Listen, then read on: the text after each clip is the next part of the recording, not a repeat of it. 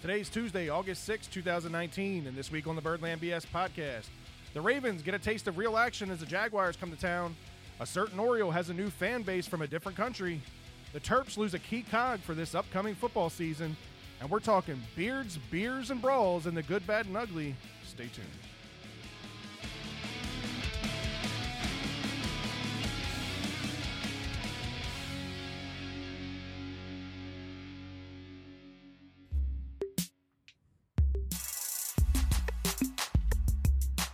It's that time, so let's take it to the Birdland. That Baltimore home flavor is coming firsthand.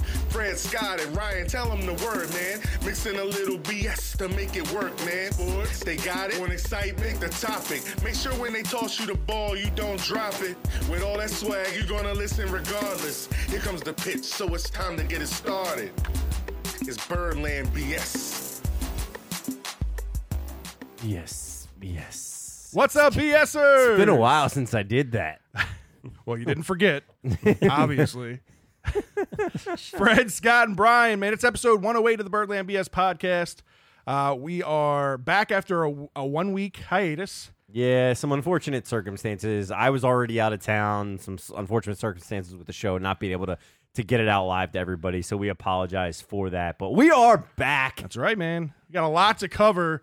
A lot involving the Ravens, as talked about prior to the show. Scott and I had a chance to go down to Ravens training camp. Got to see a look at the new offense up close and personal. Some things to be excited about. Some things that we might have a little bit of concerns about. And some things that have kind of already worked themselves out for us. Yeah, they worked themselves out quite easily. The Orioles.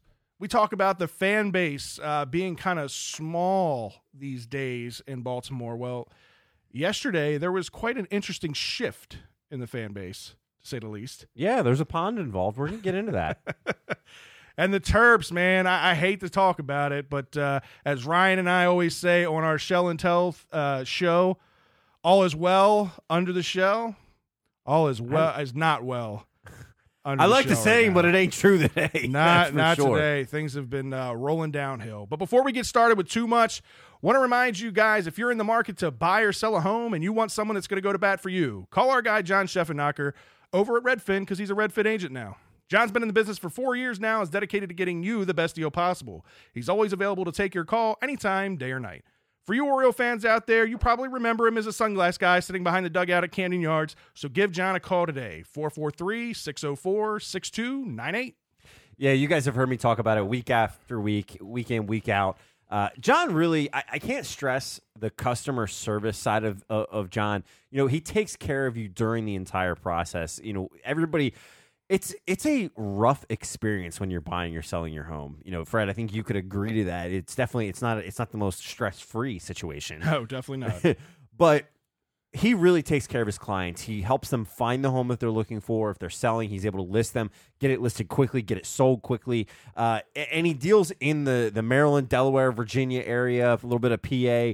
So if you're in the market to buy or sell your home and you want somebody that's really, in Fred's words, going to go to bat for you, you got to call John because he's definitely going to do that. He did that for me. He can do that for you. So make sure you call him. Again, that number is 443-604-6298. Or you can hit him up on his Gmail at johnscheffa@gmail.com. That's JONSCHEFFA@gmail.com. All right, man, so we switched it up this week. We got so much to talk about with the Ravens.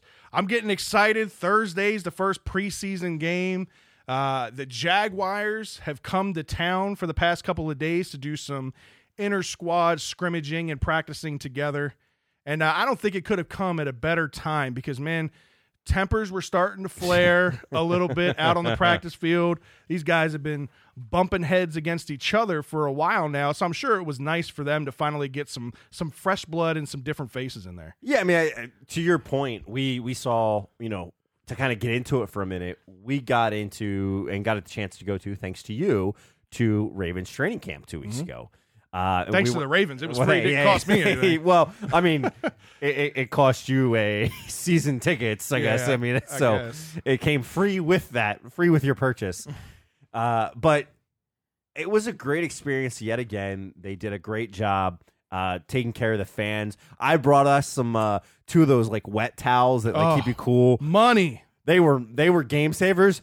But I was a little pissed when I get there, and that's what they're handing out. Yeah, the Ravens had a little one that was a little bit nicer. It had Ravens logos on it, but either way. I didn't want to ruin that one with water, though. It was clutch. It was. But no, you talked about, some of these guys getting into it.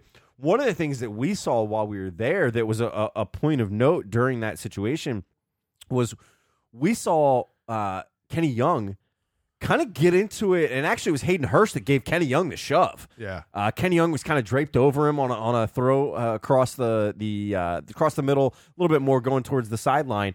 But Kenny Young was draped over Hurst, and Hurst was pissed, threw the ball at him, shoved him, and it wasn't an easy shove. It was a shove, and the whole entire stand goes, ooh. Right. Yeah, I mean, at the end of the day, we're talking football, right? It's a man's sport. It's a rough and tough game. There's going to be tempers that flare. And when you get to these dog days of training camp, you've been out in this ridiculous heat that is Baltimore heat right now and the humidity. These guys are ready to take the frustrations out on anybody that'll appease. And if that means their own teammates, they're going to do it. Yeah, I mean, I know somebody that got kicked out and ejected from practice. Yeah, man. So this was kind of an interesting story. So apparently John Harbaugh, he was kind of reached his limit with some of his frustrations with the way that the defense had been making mistakes and led to penalties. And then you got people complaining about penalties with the refs, pointing fingers and whatnot. Typical football players, man. That's what we see out of them. But then cornerback Cyrus Jones, this is a guy I talked about a couple of times, I think is really fighting for a position on this roster because we have so much depth at corner. I don't see his value there. His value is going to have to come from the special team side, which he did a good job at the end of last year. But when you start looking at this wide receiver core, who's going to make it, who's not, his position or his spot could come. It could be one of those positions that they end up nixing when it all comes down to when they get down to the final 53. But he ended up getting ejected from practice for arguing and throwing a temper tantrum. And then Marlon Humphrey kind of comes in, a guy that I really expect to kind of take that next step as a leader on this defense and definitely a leader in that secondary, not just from a performance standpoint, but I think he's just got that personality, at least to me. He's a well-educated person. He's smart when it comes to – he's got a high football IQ. Yeah, agreed. I could see him really taking over that leadership role in the secondary or learning from Earl Thomas in that sense. Yeah, I mean, you expected him to take a little bit more leap and that leadership role to your point, but when you have a move like what he decided to do where he's chirping back at Harbaugh, that's not something a leader does. Right. A leader says, "Hey, my bad. That was my fault." Maybe there's a private conversation between him and the coach a little later. Or just let what happened with Harbaugh and Cyrus Jones be. Right. I get it. Like, you want to come to your boys back and you want to protect, your teammates and that kind of thing. But at the end of the day, we're talking about training camp, and Cyrus Jones, again, a guy that's fighting for a position, really needs to be minding his P's and Q's, in my opinion. Yeah, agreed. And then, I jumped my guns there on the Marlon Humphrey statement. Marlon Humphrey also walked off the practice field, exactly, with that because of that whole situation. And it's just when I see stuff like that, and we're going to talk about another guy with issues later. When I see stuff like this, I'm like, we haven't seen this much disruption in training camp before. Like Wink said it. He's like, I don't remember ever seeing a guy get ejected from training camp. Yeah, I mean, I thought it was maybe a little harsh for Harbaugh. And again, it could just be his frustrations boiling over a little bit as a coach as well. Did you hear Harbaugh's statement after, though? I did not. Harbaugh's statement was basically, we're not going to tolerate some of the actions and some of the statements that were being made. And if that means it's time for you to go, it's time for you to go. Yeah, and that could be. Again, we're not privy to hear the interactions that went on the field, so I don't know what was said. We aren't privy to the mic-ups. Yeah, so I don't know what was said, but nonetheless, it's a situation. It's been handled. They've all kind of moved on from it. But you know what? Let's get into a little bit about what we saw there at training camp and also what's kind of been transpiring over the last couple of days since the Jaguars have been there. And we'll start with, obviously, the position that everybody's concerned about. Everybody's talking about. Everybody's talking about quarterback. we didn't have a chance to talk about this last week, obviously, because we didn't do the show last week. But the big news with the quarterback position was that RG3 ended up going down with a hand injury, hitting the helmet of Tim Williams, which he should have never been anywhere near RG3 to begin with. Right. Nonetheless, RG3, I think he fractured a finger, or he did some damage, ligament damage. I think it was to a his hand. thumb. I think it was a fracture in the thumb. He's going to be out 6 to 8 weeks. But what was impressive to me, and I don't know what your take is on this, but the very next day was the day that we went to training camp. And who's out there in full-on uniform? RG3.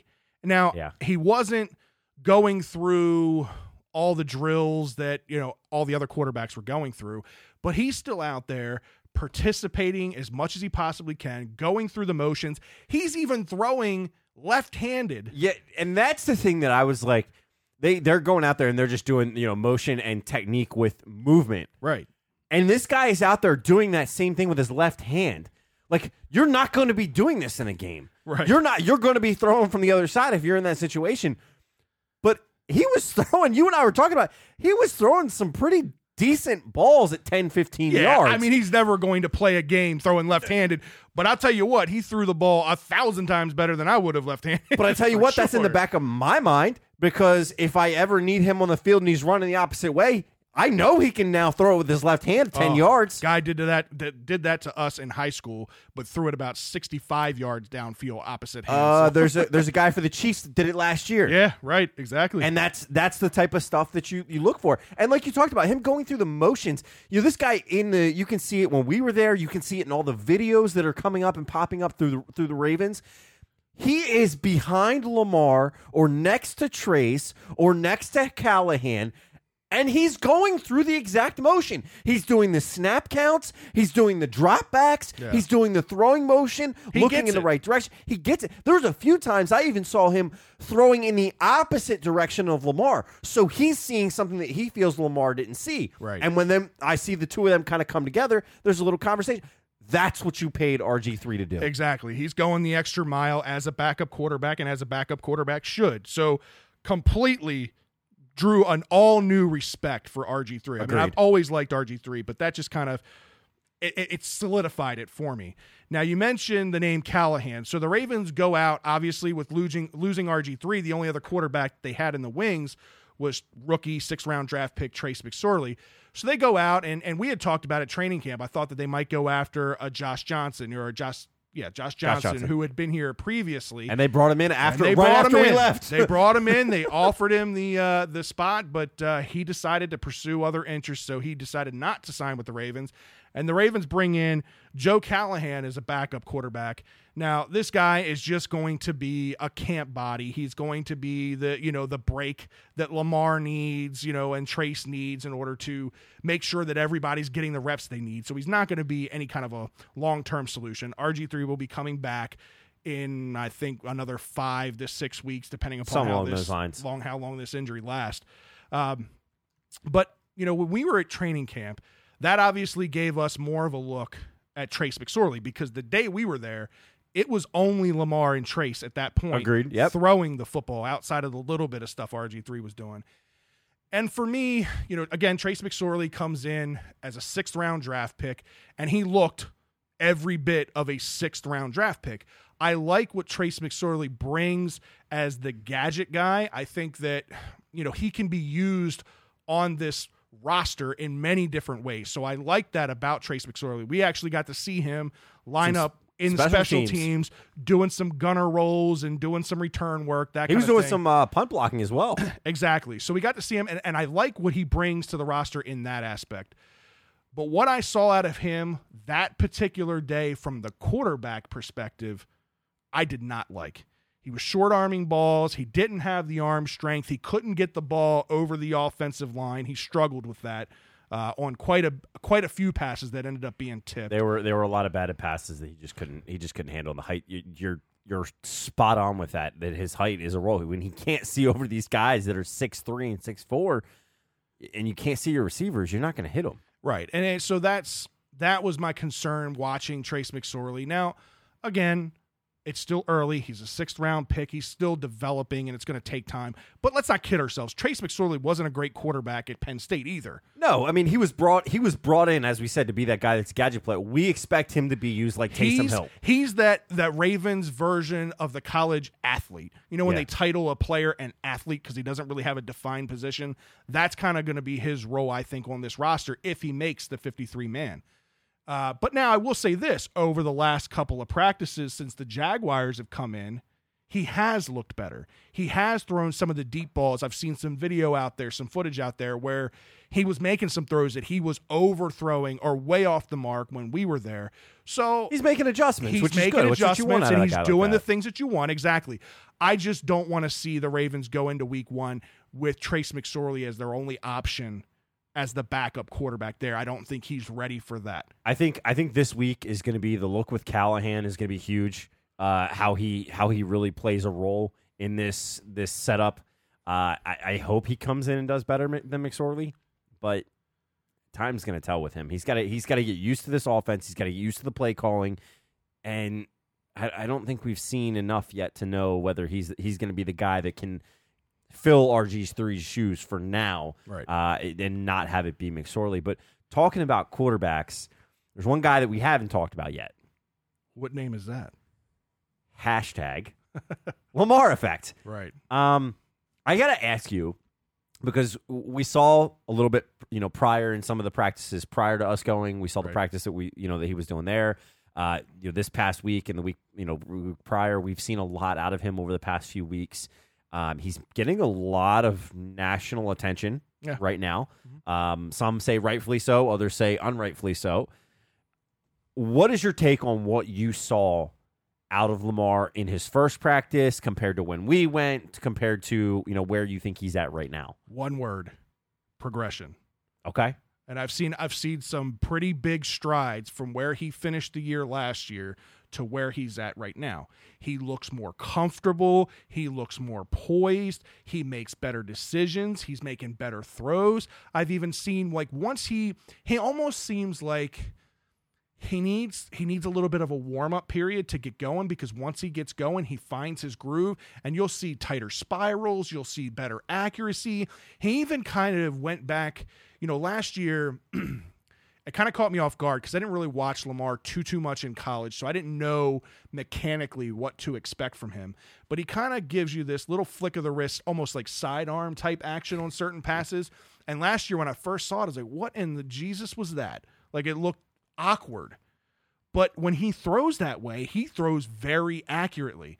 And I saw him doing that a little bit in practice, which tells me one of two things. Either one, he hasn't kind of taken the tutelage to knock that off, or two, the coaches were like, hey, it works. Keep using it. So I don't know what the approach is there, but I like it. I seem to recall a certain quarterback that came out of college and did the same thing and was chastised for it and run out of the NFL, and now he's playing for the Mets. Because he sucked, Scott. No! He took the Denver Broncos to the playoffs that year. Let's talk about that. No, just kidding. We're not even going to get into that. I like what I see. To your point, some of the moves and the progression that he's had, people are definitely, buying in. I think I'm definitely buying in to the fact that he's going through, he's making the adjustments. He's really saying, I need to get better.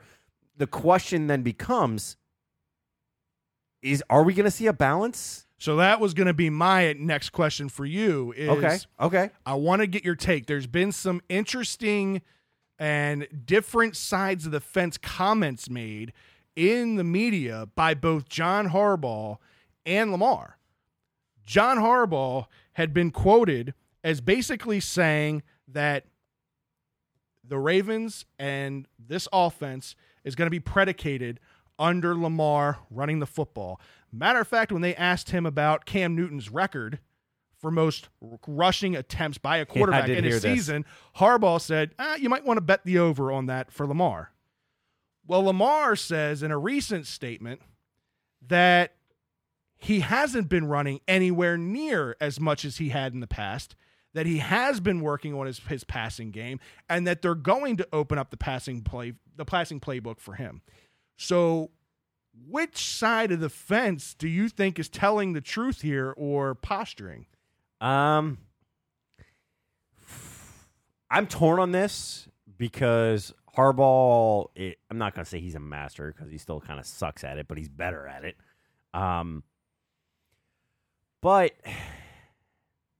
I got to go with Lamar is just saying what they're telling him to say right now. See, I'm on the other end of this. I think Harbaugh's talking out of his ass and purposely saying, okay, get in the box, stop the run, because we're going to surprise you and we're going to throw past you all day long. We want you to think that we're going to be running the ball all the time. Are you doing that just for the first few games so that then you can have them drop back and now they really are completely off their base? Is that what your plan is? We talk about week to week in the NFL how important each win is, right? And you can't project what's going to happen over a 16-week season. So all you can do is try to play the poker face and try to play the poker game and get people to buy into, yeah, Lamar's going to run the ball 1,000 times. Predicate your defense around stopping Lamar and stopping the run. And then come out there guns blazing week 1, week 2, week 3, and let Lamar beat you through the air.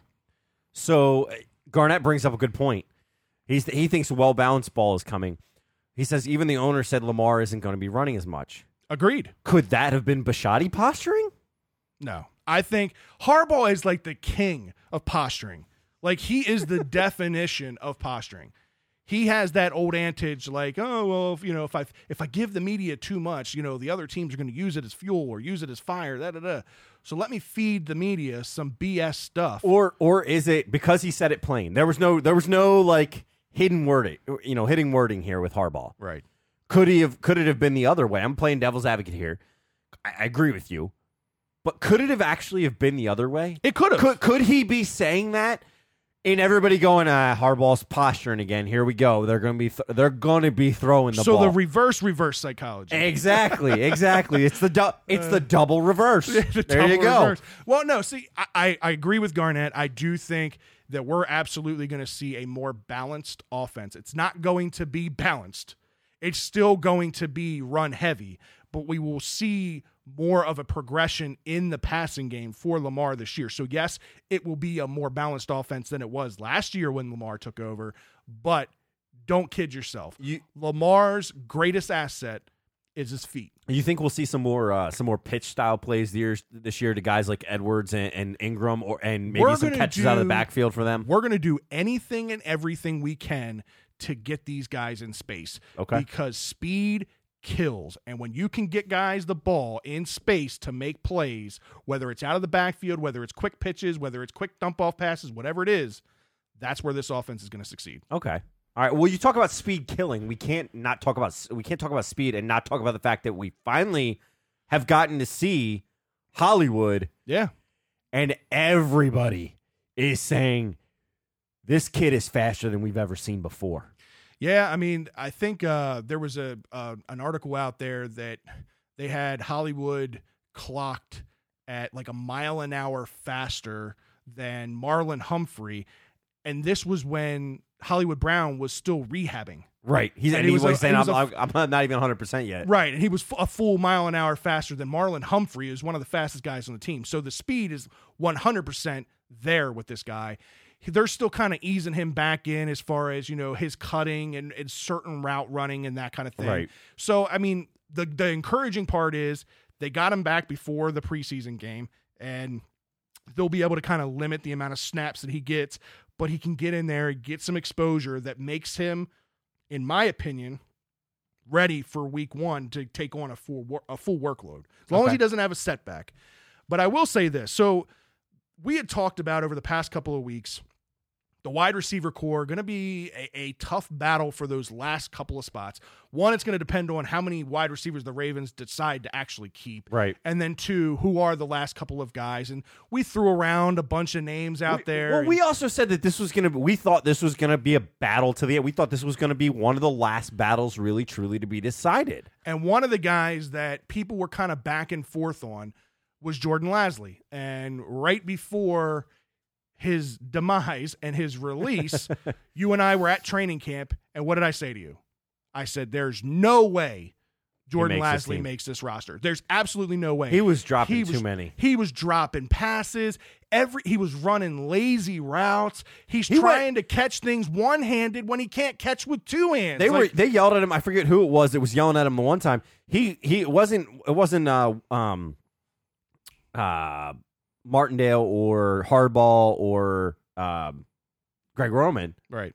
But it was somebody else, I'm assuming a wide receivers coach, that was yelling at him because David Cullen. He went left and Lamar threw it right, and Lamar looks at I guess it was Cullen then, and Cullen's like, "What the hell are you doing? Right. Like, you were that's the play call. You ran the complete wrong route." Right. And it was bad. It was just completely bad. I agreed with you as we were sitting there.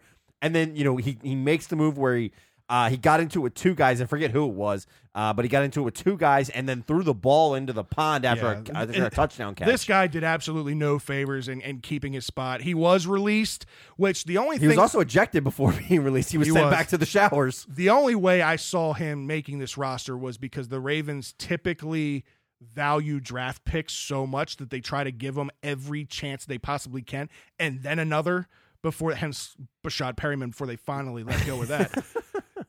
But they were able to do it. And for me, that tells me more about Eric DeCosta and how his stance is going to be. He doesn't seem to care if you were a draft pick or not. If you're not performing, you're not going to be on this roster. And I like that. I appreciate that out of Eric DeCosta. So I'm glad to see him go. Yeah. But another guy that got waived, and we won't spend any time on this, but this was more so just, again, kind of not surprising. He wasn't really in our talks anyway. Yeah, he's a guy that just hasn't been able to stay on the field. When he did in preseason last year, he looked okay before the injury, but that's Quincy Adeboyo. He was then released. So there you go. You got two guys that were basically taken out of the mix. Yeah. But another guy that I know, one of our big fans out there, Samuel L. Jackson, he always talks about another Louisville teammate of Lamar Jackson is Jalen Smith. This is a guy that I didn't know a whole lot about. Again, I didn't watch a whole lot of Louisville football. I know a lot from what I've read and that kind of things, and I knew the areas that he struggled in, and it was evident in training camp. Yeah, it was. Much slower than everybody else, slow getting out of routes, poor route running. His hands were okay, dropped a couple of passes. He did make a couple of tough catches. He has looked better. I will say this, he made a great catch yesterday in training camp practice. Did see that video. That everybody went wild over, including all his teammates. But one thing can't be the thing that makes you to the team. And if you're on the fence, that's one thing. But this is a guy that's not there. I see if somehow he makes this team, it's on special teams. He definitely. And I don't even know that I see that. At best, I think he makes a practice squad spot. At best, but I don't even think he makes a practice squad spot. Really? Because I think there's other options that we have that are better options than him. And this isn't a slight on this guy. He's just not there. He's not NFL ready. I'm not saying he can't be an NFL wide receiver. I just don't think he's NFL ready as of right now. But two guys that absolutely are, and one of which is a rookie and one of which is a second-year guy that's really taken a leap. Miles Boykin. Everybody's going crazy over this guy, and rightfully so. We got to see it in person.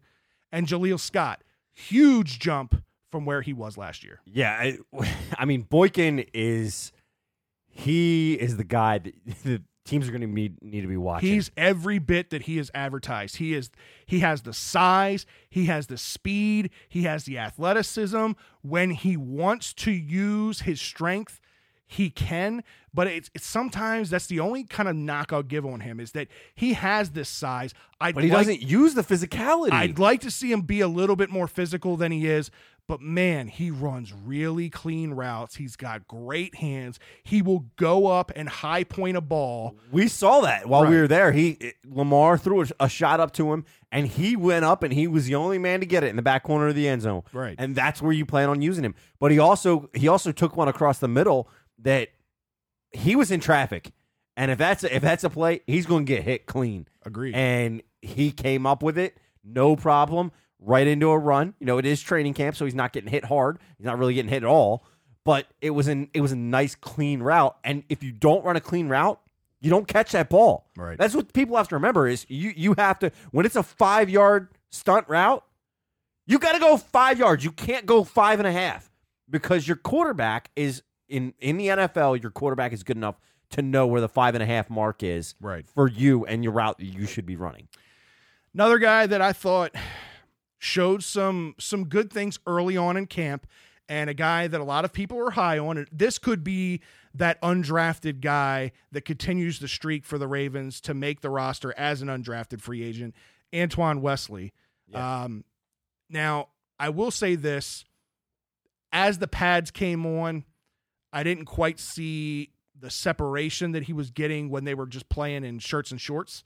So I think that slowed him down a little bit, but that was a knock on him coming out of college, was that he didn't have that separation type speed, and that's why he went undrafted. But there's no questioning this guy's hands and his ability to use his body in positioning to get up and go after the football. I really, really like what I see from this kid in that sense. I like that. You hit the nail on the head with me. This guy's hands are solid. Yeah. With some of the guys that we've seen and some of the issues that we've seen, not being able to catch the ball when it's thrown at your chest. Yeah. That's where it really pisses me off. When you get hit in the chest and you can't catch it or you drop it in stride, that's a problem. Right. And this guy we haven't really seen that out of him. I think he's maybe had one or two major drop passes that we've seen, but nothing that throws any red flags to me that this guy can't make this team in one way, shape, or form. And two guys that are kind of, I think, going for a position. I think we'll keep one and get rid of one because they're two of the almost same wide receivers, Chris Moore and Seth Roberts. I think you liked what you saw out of Seth Roberts at training camp. I did. We saw Seth Roberts pretty much beat Marlon Humphrey. Right. And that was, I opened my eyes and looked at you. I was like, holy shit, did we just see that? Right. Because this is a guy that's a little bit, I'm not going to necessarily call Roberts a veteran. Well, I mean, he's been around for a few years, but he's never been involved. He's the Chris Moore of the Raiders. Right. He's never been a stud. Right. But to come and burn Marlon Humphrey on a one route, it was only one route we saw it, but to burn Marlon Humphrey the way that he did on a stutter step, right, and then catch it in stride, we were just both like, holy shit, did we just see that? That was amazing. Yeah, and this was like the first time I'd actually questioned Chris Moore's roster spot. Like I have been... You and I were high on Chris Moore for the I have weeks been prior. An advocate that I think Chris Moore just needs more of an opportunity, that I think he could do well in this offense. And I didn't know what to expect from Seth Roberts because I didn't really know much about him other than what you can find statistically and all that stuff. But what I liked, the two things that stood out to me about Seth Roberts in training camp, one is he is as advertised as far as his blocking ability for a wide receiver. And considering his size, that says something about this guy's heart and his toughness. I like that. He keeps it physical, yeah. I like that about him. And then the other thing was, they've only been in training camp for now a couple of weeks, and him and Lamar have a connection. Yeah. I feel like Lamar knows where he's going to be, can get him the ball in tight spaces, and Seth can find those holes and sit down, and Lamar finds him. And I like that, especially this soon. And Lamar's going to find guys with good hands. That's why he's been hitting Wesley when he has been. That's why he's been hitting Boykin. That's why he's been hitting Roberts. So I agree. I mean, Is he your fifth or sixth wide receiver? I need to see the preseason. I need to see at least 2 games of preseason before I'll make that call. I did think, again, prior to training camp, that there was no way Chris Moore didn't make this roster. I actually question it now. Real quick question for you. We've talked about this fast pace, the speed of this offense. Right. What happens first? The speed kills the defenses or the speed kills this offense? And somebody gets hurt. And what I mean by that is one major or multiple injuries wind up debilitating this offense. Oh, absolutely. You're always an injury away from mortgaging your season. That's a given, really, in any given year. But I think speed doesn't win you football games. It's a hell of an attribute. It's a hell of a trait to have on your football team.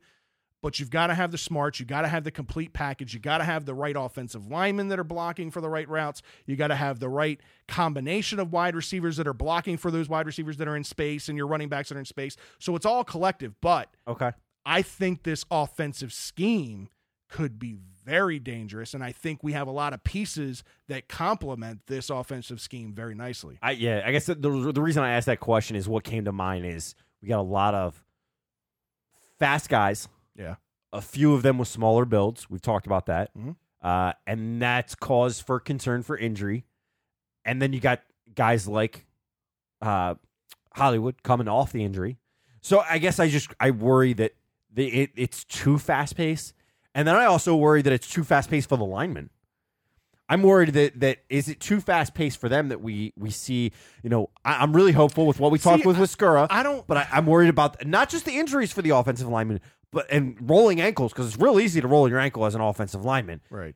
But I'm also worried about the penalties for the offensive line. And that was concerning to me because that was one of the glaring issues. And we'll talk a little bit about the offensive line now. So one of the glaring things that I noticed in training camp was there was a lot of false starts. There were a lot of penalties. And I think that was part of Harbaugh's biggest frustration is those mental mistakes. Those are things that will cost you a football game. They will cost you field position, and that field possession could be the difference in whether you win or lose a football game. So that's critical with this offensive line. They absolutely have to clean that up. Now, there were some question marks going into this year. Who was going to start at left guard? Who was going to start at center? That got semi-answered. Well, it kind of cleared a small path, and I think it helps us get a better understanding of where some of these other guys are sitting, as the Ravens end up trading injury-plagued guard Alex Lewis to the Jets, and they end up getting a conditional 7th-round draft pick back, which I would have traded him for a bucket of footballs. Wouldn't have mattered. I'd just get him off the roster. Because in my opinion, I like the person. He's been a great cheerleader on the sideline because that's basically where he's been his entire career. He's been hurt. Outside of that, he hasn't really been very good when he's had the chance to play. So clear the room, and if they do that, and they did, that speaks volumes of what they think of the rookie, Ben Powers, and what they think of second-year guard center Bradley Bozeman. They obviously think enough of them to be able to move a piece like Alex Lewis. Yeah, I mean, I agree. I think it shows a lot of what they can do. I still think from what we've seen, we saw Bozeman jumping a few times at practice. I liked what I saw from Skura. We got to talk to him, and I was critical of him during our discussion with him of some things that we saw. We've been critical in the past, and I was critical of him watching him during that training camp session. Right. I was happy with what I saw. Agreed. He wasn't the one jumping. He had good counts. He had good snaps. I didn't see him. Bozeman put one over McSorley's head once. Right. He had good solid snaps. Timing was good. Blocking was good from what we could see. He looks to be in good physical shape and healthy. So I don't think Bozeman is in line for the center spot. I think that's locked up by Skura at this point. So I think if you're using Bozeman, it's going to be to fill that guard spot at left guard that you think you can fill maybe a tag team effort between Powers and Bozeman. Well, there's that, and then it also depends what happens at right tackle. And I think that was kind of the biggest surprise with me of this offensive line was when we went to training camp. Orlando Brown Jr. He had some struggles, man. He wasn't even lined up with the ones. He was lined up with the twos. He wasn't even playing on the starting offensive line. Now, granted, he had just basically come back from passing his conditioning test, so he's still kind of working into getting into football shape. But he looked lazy. He looked slow. His feet looked slow. He was getting beat around the edge. There were definitely some areas of concern there. It was still early in practice, and I hadn't seen it as much in these last two practices with the Jaguars, so I'm seeing some improvement there.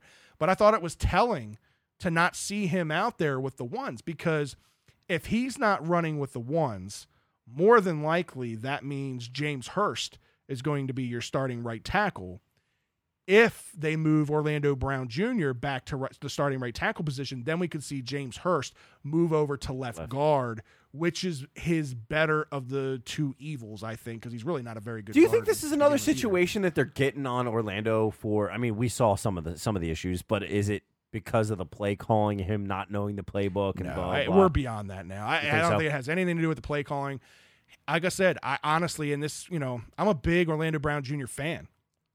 and what he was able to do in his rookie year. You and I were calling for him to start the season. Week 1, we were saying, where is he at? Right. Why isn't he out here? I'm a big Orlando Brown Jr. fan, and when he came in and actually started starting, he put up the numbers. He didn't give up a sack. But in practice, granted, it was his first practice, he looked slow. He looked out of shape.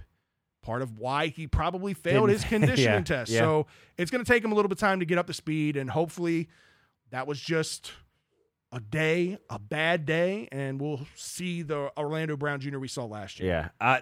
Before we kind of move on there to the Hall of Fame induction piece, there was one other guy that's been getting actually moving into national attention now for the Ravens with how impressive he's been. What have you seen that Chris Board deserves all this attention that he's been getting? He's out playing Kenny Young. Agreed. Simply put, Peanut is going to be your starter at middle linebacker, and then the other position is open, which was supposed to be filled by Kenny Young, but Chris Board has just outplayed him every practice. He looks faster. He looks better against the run, which obviously that's the biggest concern with this middle linebacker core is who's going to fill that run stuffing linebacker position that CJ Mosley, left a void for. Right. We will absolutely see better pass coverage protection out of all three of these guys than we got out of Mosley. Yeah. But I do think Board has a legitimate shot at starting week 1 right next to Peanut. I think I agree with you. At the absolute minimum, he is making this roster, period. Oh, no doubt. No he's doubt making at the this roster. point. I'm telling you, I think he's starting. Okay. If I had to choose today, him over Kenny Young, 100%, 100 times out of 100, I'm picking Chris Board. Okay. Just based on how they performed in training camp and practice so far. And Wink has kind of hinted to that fact that he thinks that Board has outperformed Kenny Young, and this is Kenny Young's to lose right now. Agreed. And I will say this: there's a lot of speed at that position right now, but speed again doesn't mean everything. And Board just looks like the better player.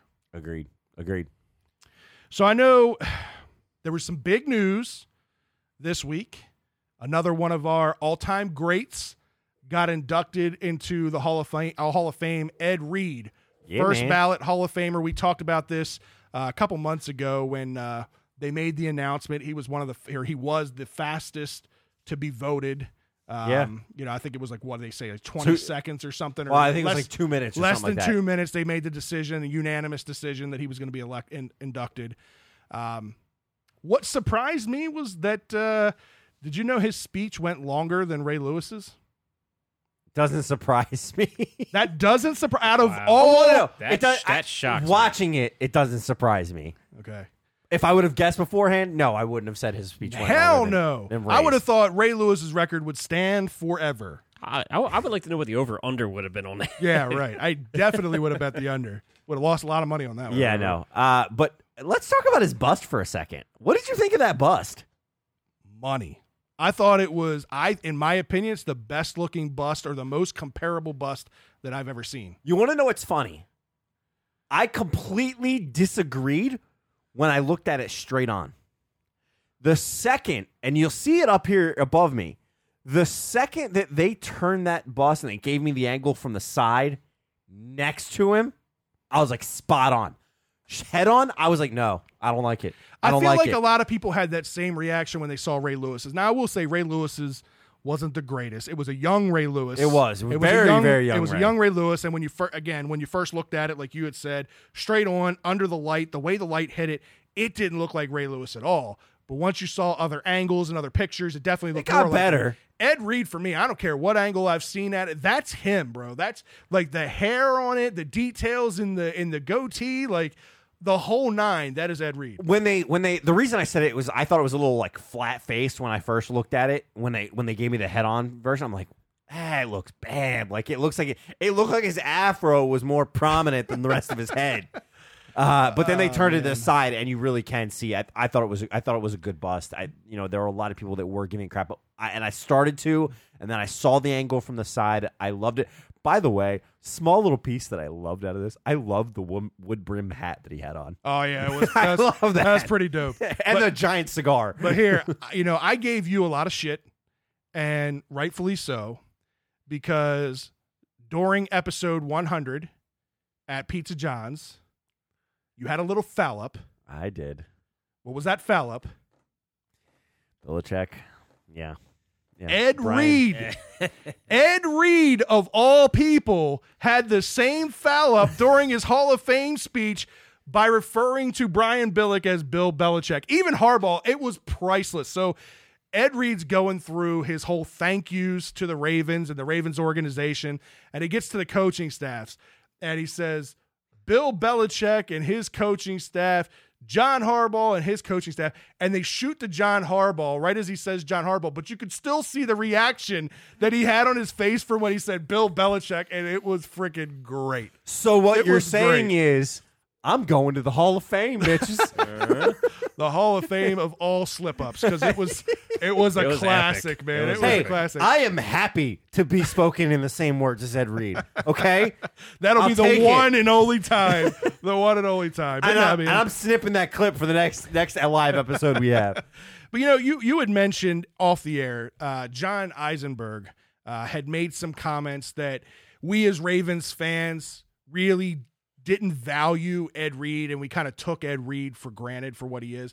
And I'll tell you, John, you must not know me, because Ed Reed for me is my greatest Raven of all time, even over Ray Lewis. I respect the hell out of Ray Lewis.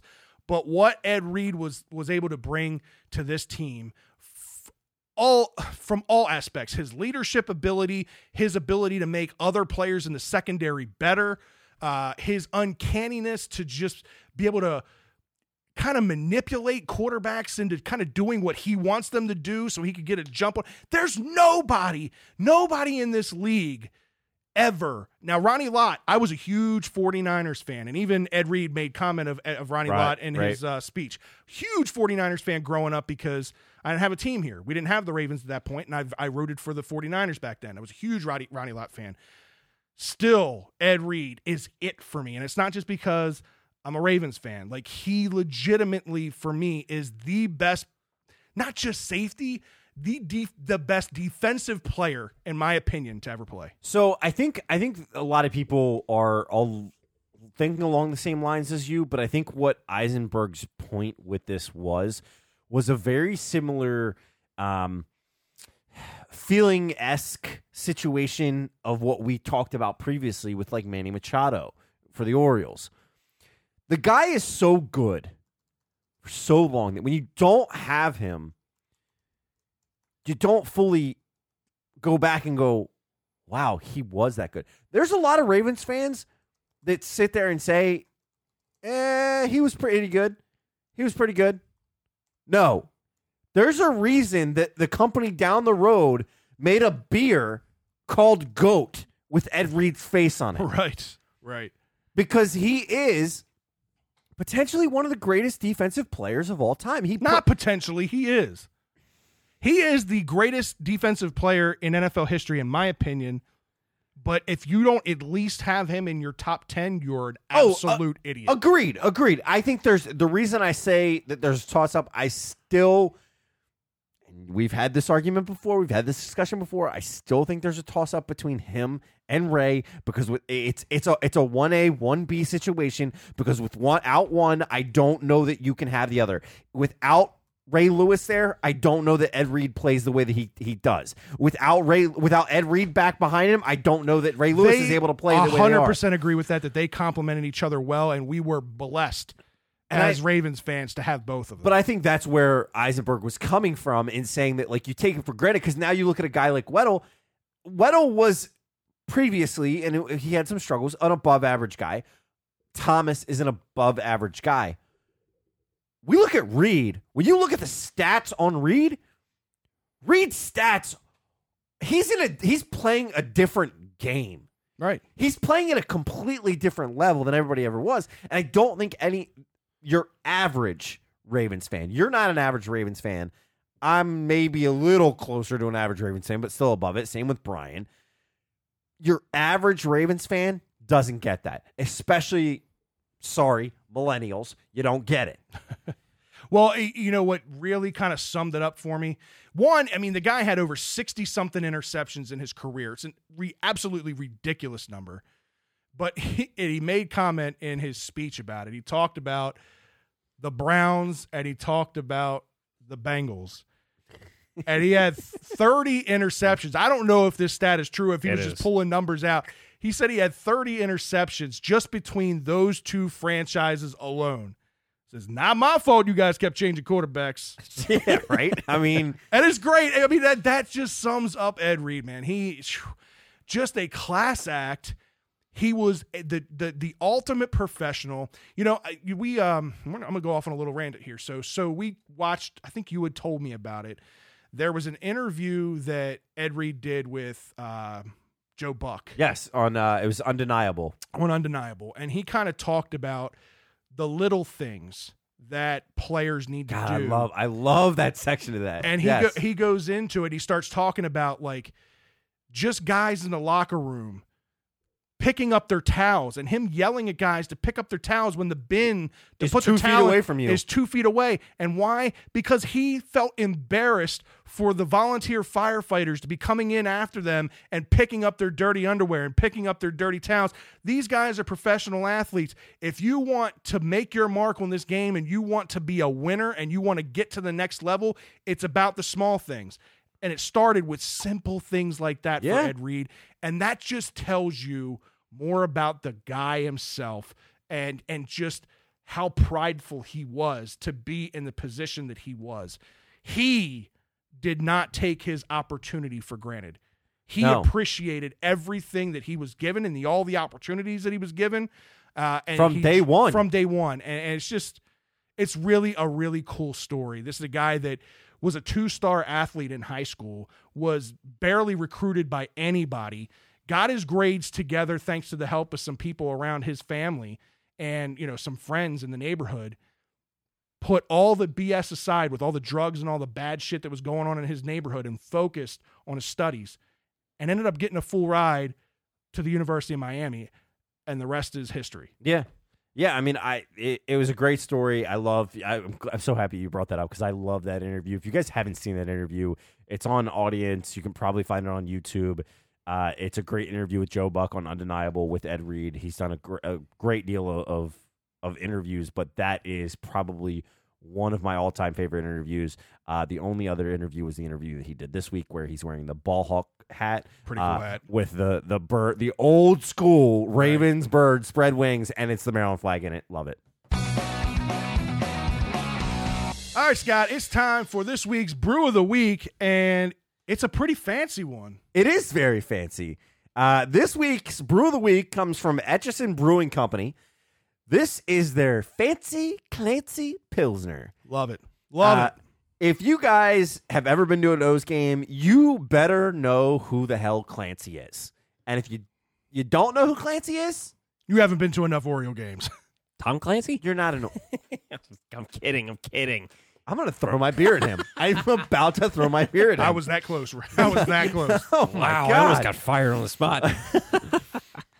But Fancy Clancy has been serving the world's greatest fans, the Orioles fans, for over 45 years. Can you imagine how many beers this guy has slung? Oh, it's ridiculous. It's a ridiculous amount of beers. You can't even class act too, man. This guy, he earns every dollar in tips that he gets, man. Oh yeah, back when they had the twist tops, remember that little machine that he had that would like pull the tops off and everything? He had a few of the guys that he had built them for. But this is Etchison's. This is their Fancy Clancy Pilsner, as I said. It's an American-style Pilsner that'll be a home run, all-around crowd pleaser. And as the man himself says, and he has said this, I've heard him say it. I don't know if you've heard him say this. I love this saying from him. If you want it fancy, you should drink Pilsner by Clancy. It's awesome, man. This guy, I talked to him. I used to work in the airport, BWI, and I got the chance to talk to him for about like 40 to 45 minutes because he was on a delayed flight. And I was working. I ran a Polk Audio headphone store. Shout out to the guys at Polk Audio. Ran a headphone store there. And he came in, and I talked to him for about 45 minutes. And, you know, I didn't want to talk Orioles at first because I thought He hears this all the he time. hears this crap all the time. Like he's just, he's gonna, oh God, here we go. But he couldn't stop talking about it. Like that's all he wanted to talk about was his job and like all the people that he's met throughout his life being there, like people that are not just customers of his, that have become lifelong friends. Yeah, I mean, of he's his.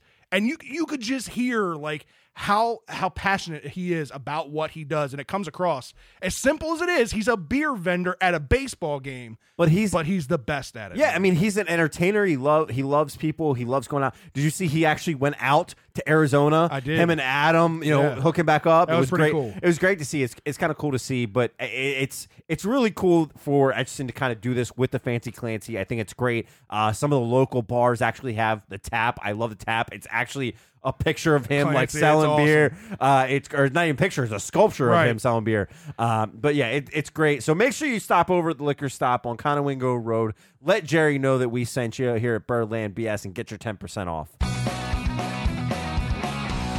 All right, man, it's time for some bros, bows, and O's. It's some Fancy Clancy's and O's.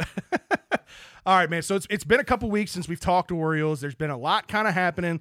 Let's plow through some of the, I guess, the more bigger news that's been happening. Well, yeah, over the we'll last go week or through two. some quick hits real quick. Yeah. Some quick hits. We got Chris Davis in that Arizona series. Out of 8 times, he struck out 8 times in 9 at bats in that series. Has anything changed? Somebody pull the plug. Just pull the plug. Can somebody just get a hold of? Can somebody just get a hold of? I'm telling you, this is how crazy. Just how give me Elias's phone. I'll do it. Obviously, it's been documented, and we all know the medication that this guy takes. He's got mental issues. He's got mental block issues, and you can see how evident it is. It's like every time he gets real close to getting to that Mendoza line, 200, this is what happens. He goes out there and goes 8 for 9 with 8 strikeouts in a series. It's like, I want to keep the record. It's ridiculous, so frustrating. Man. But a guy that's been pitching very well, and a guy that's been a big surprise to me. He's pitching tonight, I believe. Wojo had another hot start on Friday. 2 runs on 3 hits through 7 innings pitched. This is a guy that continues to develop and really came out of nowhere for us. So, hey, kudos to Elias and seeing something in this guy. Yeah, well, something that he saw out of the first-round draft pick, Adley Rutschman.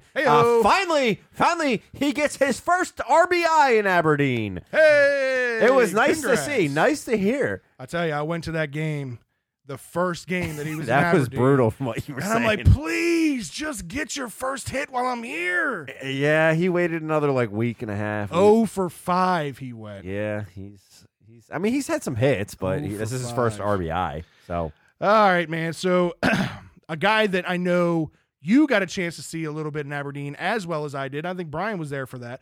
Yep. The 3rd round draft pick, Kyle Stowers. Yeah. This is a kid that when I was there, you could see the speed that he has. He's a hustler. He doesn't leg out, ground balls and just kind of lollygag to first base. He's a guy that gets out of the box quick. He reads the ball pretty well in the outfield from what I could tell.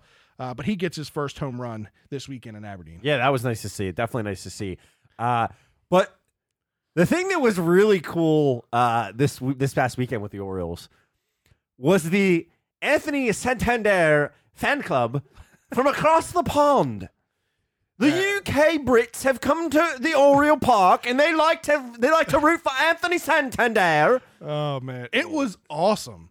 Like, it was 4,500 strong. It was so cool, and he looked like a little kid out there. Like he's just smiling from ear routine to fly ear. ball. Yay! Like he just made the greatest catch in the world. Like it was the end of the World Series, Game 7, the 3rd out. He just made it, but it happened multiple times during his game. It was really, really cool to see. It obviously got national attention. They through showed the one ESPN. girl who, in between innings, went to the team store and bought an Anthony Santander Right. jersey. And they showed her putting it on, and she's loving it. It was great. I think it put a little bit of life in the guys like that to see just something like that. That's what just shows you the fans, and we're going to get into it here in a little bit, the attendance and stuff like that. This is people that came across the country. Now, they're here. It was a scout group. Right. So they're here for multiple reasons. They said, you know what? Let's go to an Orioles game. And hell, let's cheer. And they loved it. And these are people that are, like, as you mentioned, from across the pond and another country, that all they have to know about Baltimore is what they see and what they hear on TV. These people weren't scared to go downtown and watch the game. 4,500 people piled into the. Get out of your effing house and get down there and watch and support your team. You don't want these Orioles to leave here out of Baltimore. Get down there and support your team. Don't give me the excuse that you're scared of what's going on downtown. None of that. There's plenty of ways to get down there and be safe. Just mind your P's and Q's. Get down there and have a good time. All right, hang on a second. Before we jump into that, before we go down that rabbit hole, last thing was we had a guy made history, a little bit of history for the Orioles last night. Guy that really would have deserved the cheers that Santander was getting. Jonathan Villar, now a guy that this all happened in a loss, but nonetheless, he put up one hell of a night as he goes, was he 4 for 5, I think, in that game, or 5 for 5? 4 for 5? He went 4 for 5. 4 for 5. He had 2 RBIs. He was the 5th Oriole to ever hit for the cycle. Can you name the other 4? No. Felix P.A. Yes, that is correct. Jeffrey Hammond. No. Nope. 8. Cal. Yeah. Okay. Murray? Brooks. Nope, neither of those. Wow. Really, Boog? not Murray. No, wait, no, wait. Boog wasn't laying it out a triple. Are you kidding me? You're kidding me? Boog hits the ball like that. He goes to first and goes, I'm just staying here. That was a Mack truck running around the base. Nope. BJ Surhoff. I believe he may have been one on the list. All right, Scott. God damn it. Just tell me who they are. Jesus. I actually don't remember. I remember Felix. You don't know? You're going to ask me a question you don't even know the Brian's answer? got to look it up. I know that PA and Cal He's just are over here correct. like, nope. Nope. He has no idea. I know that those weren't names that were on there. I know Felix P.A. was the last one to do it. Correct. Before Villar. It was 2011 or 12. Yeah, it was 2011, I believe, that he was the last one to do it, and then Cal was before that. And then I honestly forget who the other 2 guys were. But the fact that this guy's in here and he's the 5th guy to ever do it in Orioles history, it's great. We also had this past weekend Anthony Santander also hits the 100th ball onto Utah Street. Yeah, pretty cool. So another situation. I saw a video today that was like 10 minutes of just all those those home runs. But another record that gets broken, I think it was it last Thursday? Oh yeah. In a 16-inning game. Good old Stevie Wilkerson comes the first position player to come in a 16-inning game and get the save. How does that happen? I don't know, because he was throwing orifice pitches. I mean, they were just 50-mile-an-hour. By the way, Brooks and Aubrey Huff. So you guys Huff. did say Brooks. Okay. But one of you guys said Brooks, so Brooks was on there, but it was Aubrey Huff was the other one. Okay. But yeah, no, I mean. The eephus pitch. That wasn't an eephus pitch. It had no movement. It was you know what it was? It was the you lob. could see Albert Pujols just like licking his chops. And it was the lob pitch from Rookie of the Year. Exactly. After his arm floater. got corrected. Yeah. Exactly. Oh man! And now they're out there. You guys see it up here in the corner. They're out here. John Means and Asher Waj were both out there the other day in these "Let Stevie Pitch" shirts. Oh, it's great. It's perfect, man. I love love it. But there was yet another record, and this record baffles me. It absolutely baffles me. And I'm a shout out to Joe Pa, who, if you guys don't know him on Twitter, go check him out. Joe Pa. He is somebody that does a lot of producing and stat work for Masson. Yeah. He's actually Brian's cousin. You got it. There's relation there. But he actually did the comparison on this, and I was like, this is perfect, and I cannot share that and can't not share this. So last Saturday, they set the record for 10 straight multi-home run games by a team. It ended there because they didn't hit any on Sunday at all. But how the hell does this ragtag team do it before this year's Twins, who have been the Bombers like crazy, Right. the Bronx Bombers back in the day, or even now, or the 96 Orioles that we talked about that had 6 guys that had 20 home runs apiece? How does that not happen? Well, it's for a couple of things. One, if we're just talking about this roster in itself, the one thing that we really don't question much with this roster is their ability to hit the long ball. They might not hit it consistently. They might not hit for high average, but they do tend to hit a decent amount of home runs. The other thing is we're also playing in the juiced ball era. So that could be part of it as well. Some of these guys that normally would have hit fly balls to the outfield, well, they go an extra 10 or 20 feet, and now they're home runs. So there's a couple of them. I'm not trying to downplay it. It's a hell of a stat. Sounds like you are. To be able to hit multiple home runs in 10 consecutive games, obviously nobody else has been able to do it. It's a hell of a feat. You're right. I mean, this Twins team that's out here this year is ridiculous with the way they're hitting the ball. The Yankees for decades. I mean, there's any one of their rosters could have done it. How many years did we see the Bombers, going over and over? And not just. I'm not just talking about over the past few years. I'm talking the Bronx Bombers back in the day, right? Or even like the Colorado Rockies back in the day. I'm talking like the Dante Bichette days, the Andres Galarraga days. All those guys back in the day in the thin air of Denver, Colorado. You would have thought somebody like that may have done it, but nope. You'd have thought, but it didn't happen. 2019 Baltimore Orioles, who are no longer in position for the worst record right now because the Tigers seem to take that over. Yeah, so I was going to bring that up, and I wanted to get your take on this.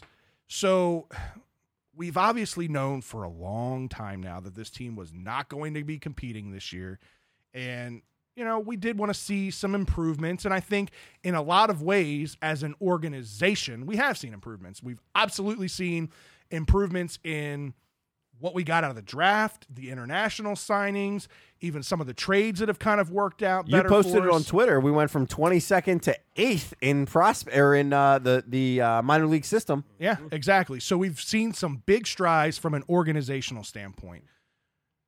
One of the luxuries that we had this year was obviously having the number 1 overall draft pick this year, having Adley Rutschman, really having the choice of whoever the hell we wanted. It was long debated whether it was going to be Adley Rutschman or Bobby Witt Jr., who ended up going to Kansas City at pick 2.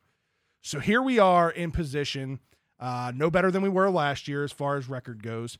So are you upset that the Orioles do not hold the number 1 overall draft pick if season ended right now? No, not at all. And why? Because I know with whatever pick that we have, I'm going to trust in Elias at this point. I've seen a lot of things that we've seen positive out of Elias. The biggest thing out of Elias that we've seen that's pissing everybody off is the Davis situation. But I think he's handcuffed there. Right. Otherwise, he's been making some pretty decent moves. He's been letting some guys go. Look, I question the Cashner thing still. I still think there's a handshake thing that he's coming back. You would. But outside of that, he's been making good moves. He made good picks in the draft. They're panning out well so far. I think we continue to see that move. And I think we continue to see the international signings as we move forward. I think whatever pick, even if we're second pick, you're still going to pick the best guy on the board. Yeah. Or the best guy that you feel is on the board. Yeah, I mean, it was pretty sweet, though, having the pick of the litter and being able to go after whoever you want. But sometimes the number 1 pick, we've seen it not work out because sometimes the number 1 pick is too much pressure on the guy. You could say about that with any top round picks. I mean, any top 10 picks. The Orioles are going to finish in the top 5, but regardless. There is a great drop off in the pressure on a number 1 pick versus a number 2 pick. Period. No. I mean, here's the deal. They're going to get a great player, yes. Whether it's number 1, number 2, or number 3. I think you hit the nail on the head. Have a little faith in Michael Elias. He's obviously done a really good job in his first year there when he's been pinned against the wall pretty much. He's been put in a situation where it can't get much worse than it already was. And he's done a lot in his short period of time. And again, a lot of this stuff with the international scouting, it's about building relationships. You can't just go into Dominican and expect to be, the king of the hill and start getting all the top tier prospects. You got to build those relationships. That takes time. And for him to be able to do what he did in year 1, very impressive. Yeah. I've loved it. I've loved what I've seen. That's why I'm really not concerned. We'll touch on it because we can't go down this rabbit hole. We don't have the time for this. lack of attendance. Do you think Baltimore is still a baseball town? I do, but I think we are a town of fair weather fans, and I hate that because I'm not a fair weather fan. You know, I'm going to go out there and support my team, win, lose, or draw. Like I've always been that way, and maybe that's because I came up in a time where I saw winning baseball, and then I saw a long stretch of losing baseball, and then I saw some winning baseball again. So I know the ebb and flows of the game. A lot of these guys that have just come up, or are just now kind of getting exposure, either they're too young and all they know is winning baseball, and now they're dealing with the worst of the worst, and they're like, oh, screw this, I can't support this. Or they went through just that long stretch of losing, that 14 years or whatever it was. They got a little bit of taste of winning, and they're like, I don't want to go down another 14-year rabbit hole again and suck again. So I do think Baltimore can be a baseball town again. Evidence of that was that 5-year stretch of how good we did. And that Delman Young game still gives me chills when I think about it. Like, it wasn't just a game. Like, it wasn't just a bunch of freaking business people in suits that were there cheering because they had, they paid for tickets. That's what this town is built around. They're a fan base that likes a winning product. And if you don't put a winning product out there, they're just not going to support the team, and that sucks. I still think Baltimore is a baseball town. My only and I shouldn't say only thing, but my biggest thing regarding this whole situation, I'm going to give me a second to rant here, is when you look at this overall product for baseball, not just the Orioles, baseball is seeing a drop in attendance. Have either of you watched a Yankees game recently at home? They're killing it. They're 13 games above Boston, and they're killing it. There's nobody in the stands in Yankee Stadium. Oh, come October there will be. Because that's when it matters. Right. And that's I guess. And also, you're talking about the Yankees, who that $1 billion stadium, it's like $400 for a ticket. Their ticket prices are ridiculous. Agreed, but if that were the only thing, I'm not saying it's the only thing. I'm just saying it's part of it. It's the decline across the board. You got teams like the Angels are kind of struggling. That's been a town that's always been there for the Angels. Right, they're struggling. People aren't showing up. I don't think it has a lot to do with people not still being baseball. I think. There's so many other. We've talked about it before. There's so many other platforms. Yeah. While I don't agree with it, I'm on the same thing as you. Get the hell out to the ballpark anytime that you can. Get out there. Go. Enjoy. Support your team. Have fun. They've made it so affordable now. It's ridiculous. Yep. But my whole point is, I think there's other reasons for it that it seems like it's not a baseball town. I think it still is a baseball town. I think it still always will be a baseball town. But I just think it's the wrong set of circumstances at the wrong time. All right, Brian, it's time for our social media shout-out. Who's been out there? Who's been commenting? Any good questions or anything? All right, so let's run this down. So I got Sherry, Bryce, SZG Sports, Kamal, Deshaun, Shell and Tell. Hey-o. How's it going, man? What up, Brian? Garnett, Troy, and Sang. So that's who I got out there commenting away. Appreciate you all following. Thanks for tuning in, Sherry. So I'm going to keep the comments down a little bit just to save on a little bit of time here. Yeah. So Samuel L. brought up a good point. How does Pierce look at training camp? I know he's been kind of a source of a little bit of a controversy here. Better. He looks better, but he's still heavy. He's a butterball that can move. I would say he still needs to drop about 25 pounds. What was the final call? Did he wound up dropping 30 pounds? I think it was 30 or 35. That's what the rumors were. Like like I said, there were rumors out there that he was north of 400 pounds at one point. So I don't know.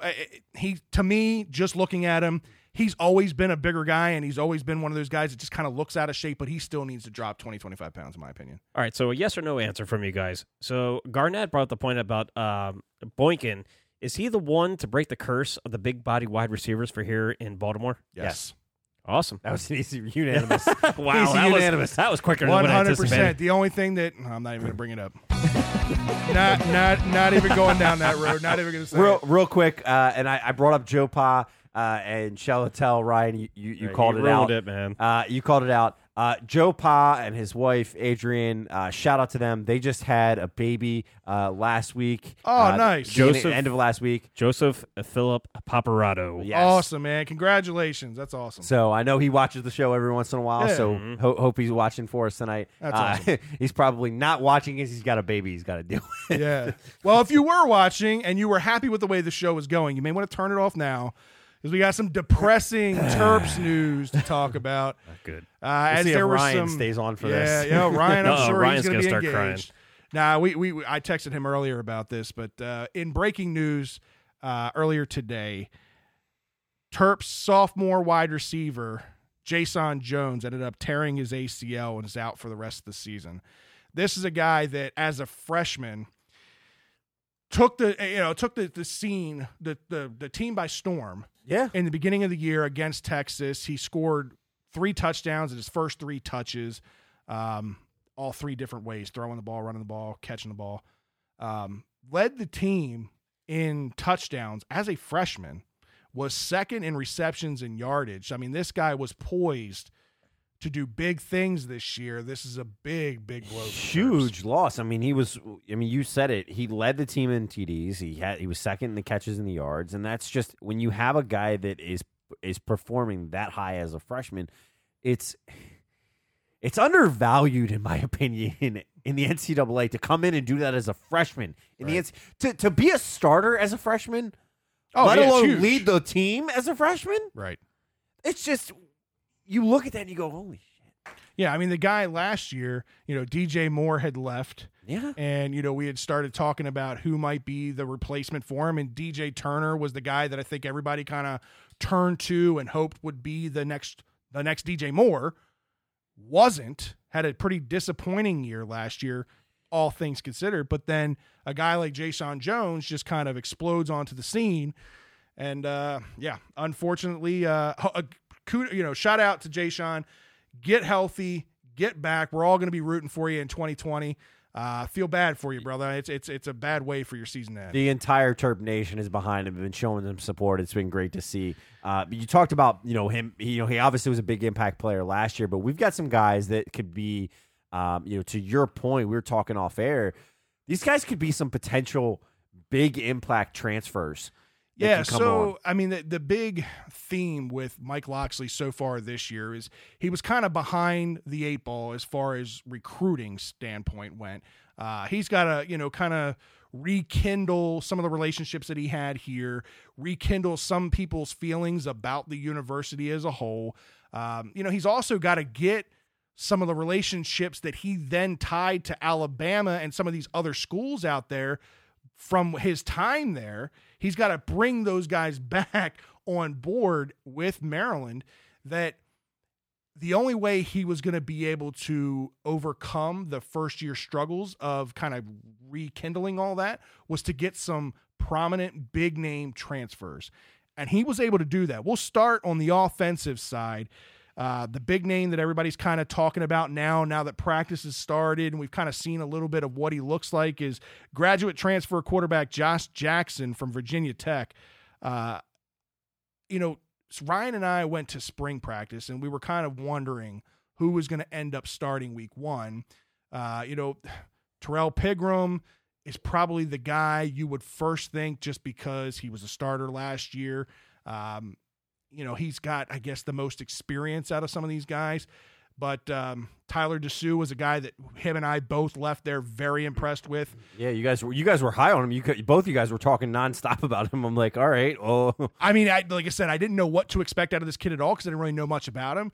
But I mean, he was everything that you would want in a quarterback. Now, granted, it's a small sample size. It was just a spring practice, but you bring in a guy like Josh Jackson out of Virginia Tech, you don't bring him in to sit. no, he's You coming really into look at play. this thing, he's coming into play. And now that I've seen him kind of throwing the ball around a little bit, I see why Locksley went after this guy. Yeah, I mean, you were talking about it, and we've seen some of the little bit of videos that have come out of him throwing. There haven't been very many. Nice, clean ball. Yeah. Drop back looks good. His reads are good. I really this could be a huge impact transfer. And another guy that in Mabry coming out of Buffalo. Yeah, this is a guy who he's a physical specimen. If you see this guy, I mean, he's kind of got that almost like a Tony Gonzalez type look to him. I'm not going to compare him skill set wise to Tony Gonzalez. We're talking about a transfer tight end from the University of Buffalo, but this guy's got all the size. He's got the physical, build of what looks like he could be a really, really good target at the tight end position. And what Ryan and I saw when we were at that spring game was the involvement in the tight end, something that really hasn't been a part of the Maryland offense really since the Vernon Davis days. We haven't really seen a tight end kind of heavy offense or a tight end stand out. I think this kid can come in and really make an impact on this offense. Now, we talked about a guy, like Jay-Sean Jones going down, a guy that comes in, another transfer from Virginia Tech, Sean Savoy. We had talked about him on Shell and Tell, and we talked about him a couple weeks ago on this show. There was a lot of question marks as to where he was going to play. We saw him 1 week lined up as a wide receiver, and then the next week he's on the website listed as a DB, and then boom, he's back to wide receiver. I think now with Jay-Sean Jones going down with this injury, if Josh Jackson is going to be your starter, him already having that relationship with Sean Savoy, being with their time together in it's Virginia a no-brainer Tech, at that point. It's a no-brainer. It makes too much sense for him to not fill that void or at least get a little bit more involved in the offense, more so than maybe he would have been had Jay-Sean Jones been healthy. So we may see those two guys, and chemistry can go a long way. Chemistry is huge. We talked about on the Ravens side of things with Lamar, and that's one of the things that you look at when you're looking at these guys that have a relationship previously. Anything that you can help that can help develop them as individuals and as a team, that you want to feed into that, and that's what Locks seems to be doing. He seems to recognize that and say, you know what? Let's make it happen. And the move of pulling him back into that wide receiver core and not leaving him on the DB side of things, I think is smart. It makes sense. And I'm really excited to see what he winds up doing. I'm also excited to see the defensive side of the ball. Yeah, on the defensive side of the ball, this is kind of where I'm a little excited. So the one position that we were kind of thin on going into this year was going to be the linebacker position. We obviously lost Trey Watson to the NFL draft, and, we didn't really have a lot of younger guys that were ready to step up in a prominent role. But Locksley went out and got a couple of transfers from some big-name colleges. He ends up getting Shaq Smith from Clemson, who's going to come in and be a starter day one. Guy that's another local guy, has ties to has ties to Maryland. So this could be a big get for them. Then the other guy that we were kind of like, well, we don't know what's going to happen. Is he going to get his waiver granted? Finally, they end up granting him his transfer waiver, and that's linebacker Keandre Jones out of Ohio State.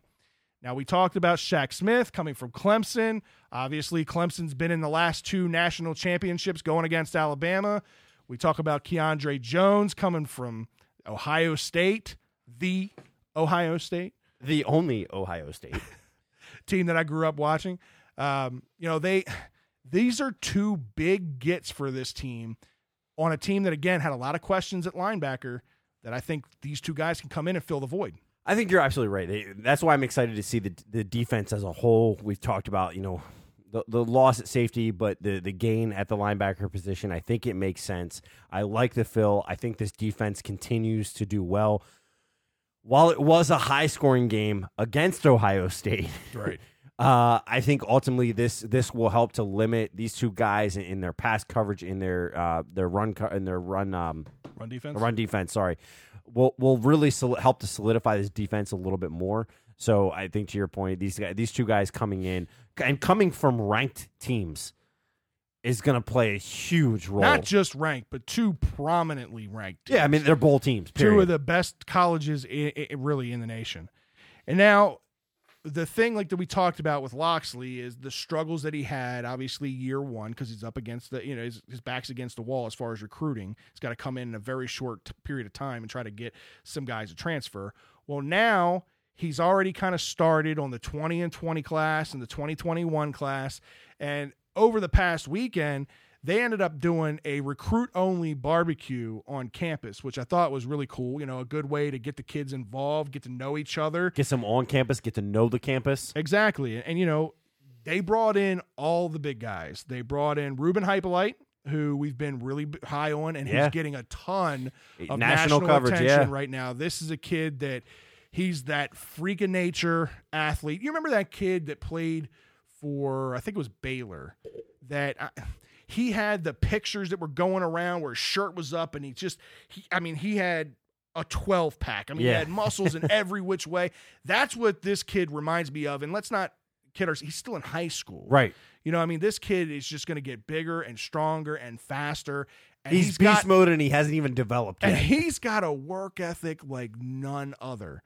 And we saw Ryan's attempt at to mimic his workout video on the beach. It was a masterpiece, Ryan. Glistening. The sun was glistening off of you. Yeah, he's a guy, to your point, that I think brings it because of the national attention. I did hear some, there was some chirping going on of like, okay, is there a potential for him to decommit? Well, there's always the potential for that. There is, but I think he's too sold on what Locks is doing here. 100% agree. I just listening to the way he tweets and some of the things that he says and him trying to get other people on board. Another guy that was at this cookout was, depending upon where you look, sometimes some people have him rated as a 3-star, some people have him rated as a 4-star. Wide receiver Dejon McDougal. Well, he not only attended the barbecue, but decided he's going to stick around for a little while as he announced his 2020 class commitment. This is a kid, another wide receiver coming from Florida. Yeah. A bed that we don't typically pull too many transfers from. No, a lot of those guys are going to programs like Florida, UCF, Miami, Florida State. Yeah. There's plenty of good programs down there. So for him to make the trek up to Maryland, it's big. That's a huge get for Locks, and it's that whole situation. You hope a guy like him, that he pulls in at Cross and he starts talking to his buddies down in Florida, going, "Hey, get up here to Maryland, get up here." And I tell you, as much as this is gonna make me sound old, but as much you as, are old, not sound old. Easy. As much as social media can do so much bad in so many ways, like this is one tool that I love as a recruiting tool for college players. Because these millennials and these younger kids, that's all they know is if they're not practicing, they've got their phone in front of their face. So guys like Nick Cross and these guys, McDougal, guys that are adamant and prominent on social media, I like it. So just to clarify, to kind of give a reference on that statement, if you will, you're not the "get off my lawn" guy. No. You're the "come into my van, I have candy." Yeah, I'm the Baby Ruth guy. Okay. I'm the Baby Ruth guy. All right. No. Oh, man. All right, Scott, it's time for this week's Good, Bad, and Ugly. We are running over here, man. We are way over. A lot to cover. So we'll try to plow through these kind of quick.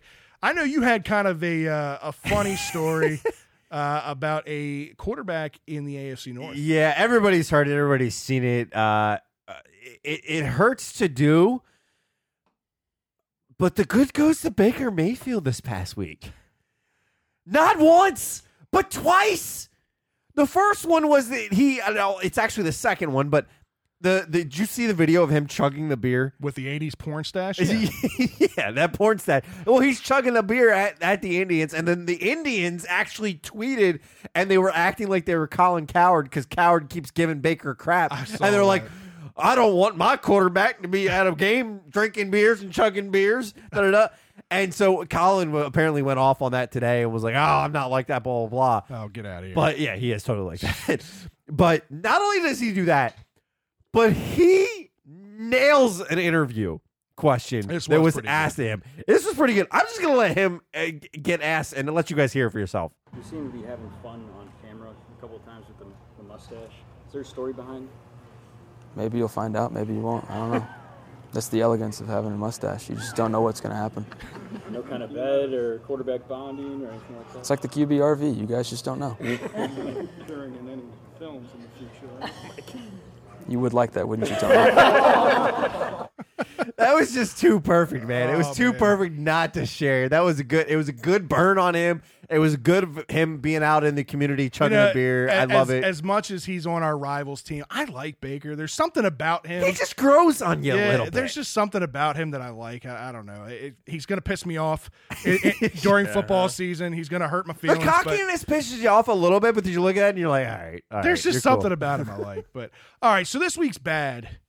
I really should give this to you. Oh, no. This goes no. to your boy, Uh-oh. Tim Tebow. Uh-oh. And the Mets. More so the Mets, because Tebow's not doing anything down there that I didn't expect.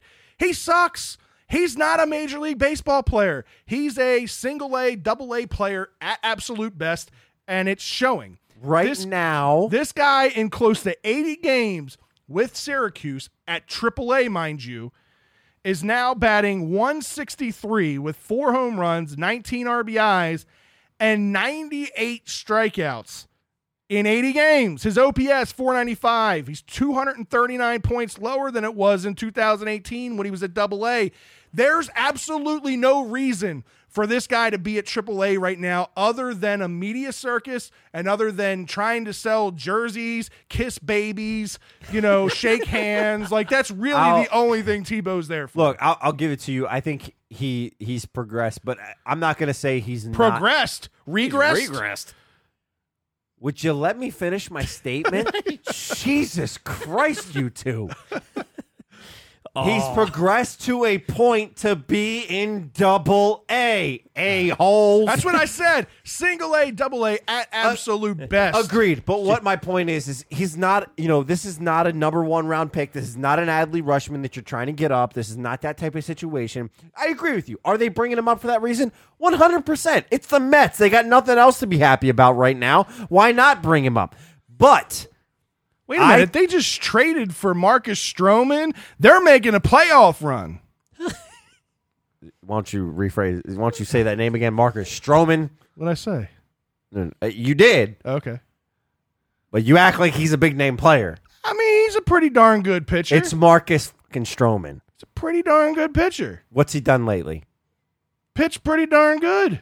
Exactly. You have no fucking. I have clue. no idea. But nonetheless, the Mets are in position for a playoff run. Tim Tebow, the only way he's a part of that is if the media wants to sell some jerseys. Yeah, that's now, it. look, he's not up. I ridiculous. agree. He shouldn't be up in AAA, but I do think there is. We've seen progression with him over the past 2 years or a year and a half, I should say. Am I going to say he's never going to make the major leagues? No, because I think long term he does have the potential. If Chris Davis can be in the major leagues, Tim Tebow can be in the major leagues. You lost that much respect for me as a baseball He's fan. the Chris Davis of AAA. I know you're a Tim Tebow lover, but you lost that much respect from me for All a right. baseball Anyway, fan. we'll What do move we got on. on We'll the move on to ugly, your ugly face. But Wow. This elevated quickly. you're Well, then. you're gonna take shots at me with Tim Tebow. I'm gonna go to your face. No, Jesus. But I got a 2-part ugly here. The first one, I'm gonna give it out. I originally had this as bad, but I'm gonna give it to ugly. The Marlins Twitter handle took a wrong turn, and they went at the Rays. They went at the Rays with a statement on Twitter saying, "You're literally the animal that killed Steve Irwin. Log off." The Miami Marlins Twitter account tweeted that? Ouch. Yes. Holy cow. Wow. Yes. Wow. I'm sure that guy doesn't have a job anymore. Or girl, whatever it Apparently may be. he does, because the former president, I forget his name, he was tweeting about the fact that this guy still had a job. He knows who it was. And the guy still had a job. I'm like, what? What? How? How does this guy still have a job? I don't get it. But That's again, it's a 2-part ugly. So that's the first part. The second part goes to this ugly brawl that we saw. Did you Are guys you see kidding this? me? It was great. When's the last time you saw a pitcher charge an entire dugout. It was great. How is this ugly? This guy went in there, I mean, like a freaking superhero. Dun, dun, dun, dun. Like he was going to take on the entire team. It was great. Oh, he made sure it was funny was he checked the third base coach. Did you see that? He like checked the third base coach and was like, you're good. And then like he reared back with his left hand. He's a lefty. Oh, man. Talk about Amir Garrett. He's the pitcher that he looked to take on the entire Pirates dugout. Yes. I loved it. He went straight out. He was getting pulled out of the game. He goes at them. He takes a swing, misses. They take a few swings on him. Then David Bell, the manager for the Reds, mind you, he was ejected already, comes running out, and I thought he was going to like spear Clint Hurdle. He pulled up and shoved him, but then he gets taken down and put in a damn headlock by the hitting coach for the Pirates, David Eckstein. So this whole thing, Rick Eckstein, this whole thing landed 8 suspensions, including the 2 managers. You know who was in the middle of this that seems to be in the middle of all brawls? Color me Yep. surprised. Yasiel Puig. Yeah, Mr. Puig. Mr. Puig himself yet again makes a debut in his whole thing. That's one guy I'm not charging at, though. That's a big he's man. Crazy. He's crazy, and he's a big dude. Yeah, He's got the crazy eyes, man. yeah. I he ain't got messing with that. he got a 3-game suspension out of it. Manager David Bell got a 6-game suspension out of it. Clint Hurdle also got a 2-game suspension. So the 2 managers both get suspended. Then you have Pirates pitcher who, after this whole thing, threw in the 9th inning at Derek Dietrich's head and gets a 10-game suspension. Dumbass. Yeah, exactly. Amir Garrett, the guy that charged, gets an 8-game suspension. Jose Ozuna for the Pirates, the infielder, he gets a 5-game suspension. Reds pitcher Jared Hughes, who threw some punches, gets a 3-game suspension. And Pirates pitcher Kyle Crick, who also got 3-game suspension for his actions. I hope that pitcher gets a statue erected of him one day, and it's him just in that superhero pose, man. I loved it. It was good, hysterical. man. It was good. It was crazy. But yeah, no, it was definitely ugly for sure.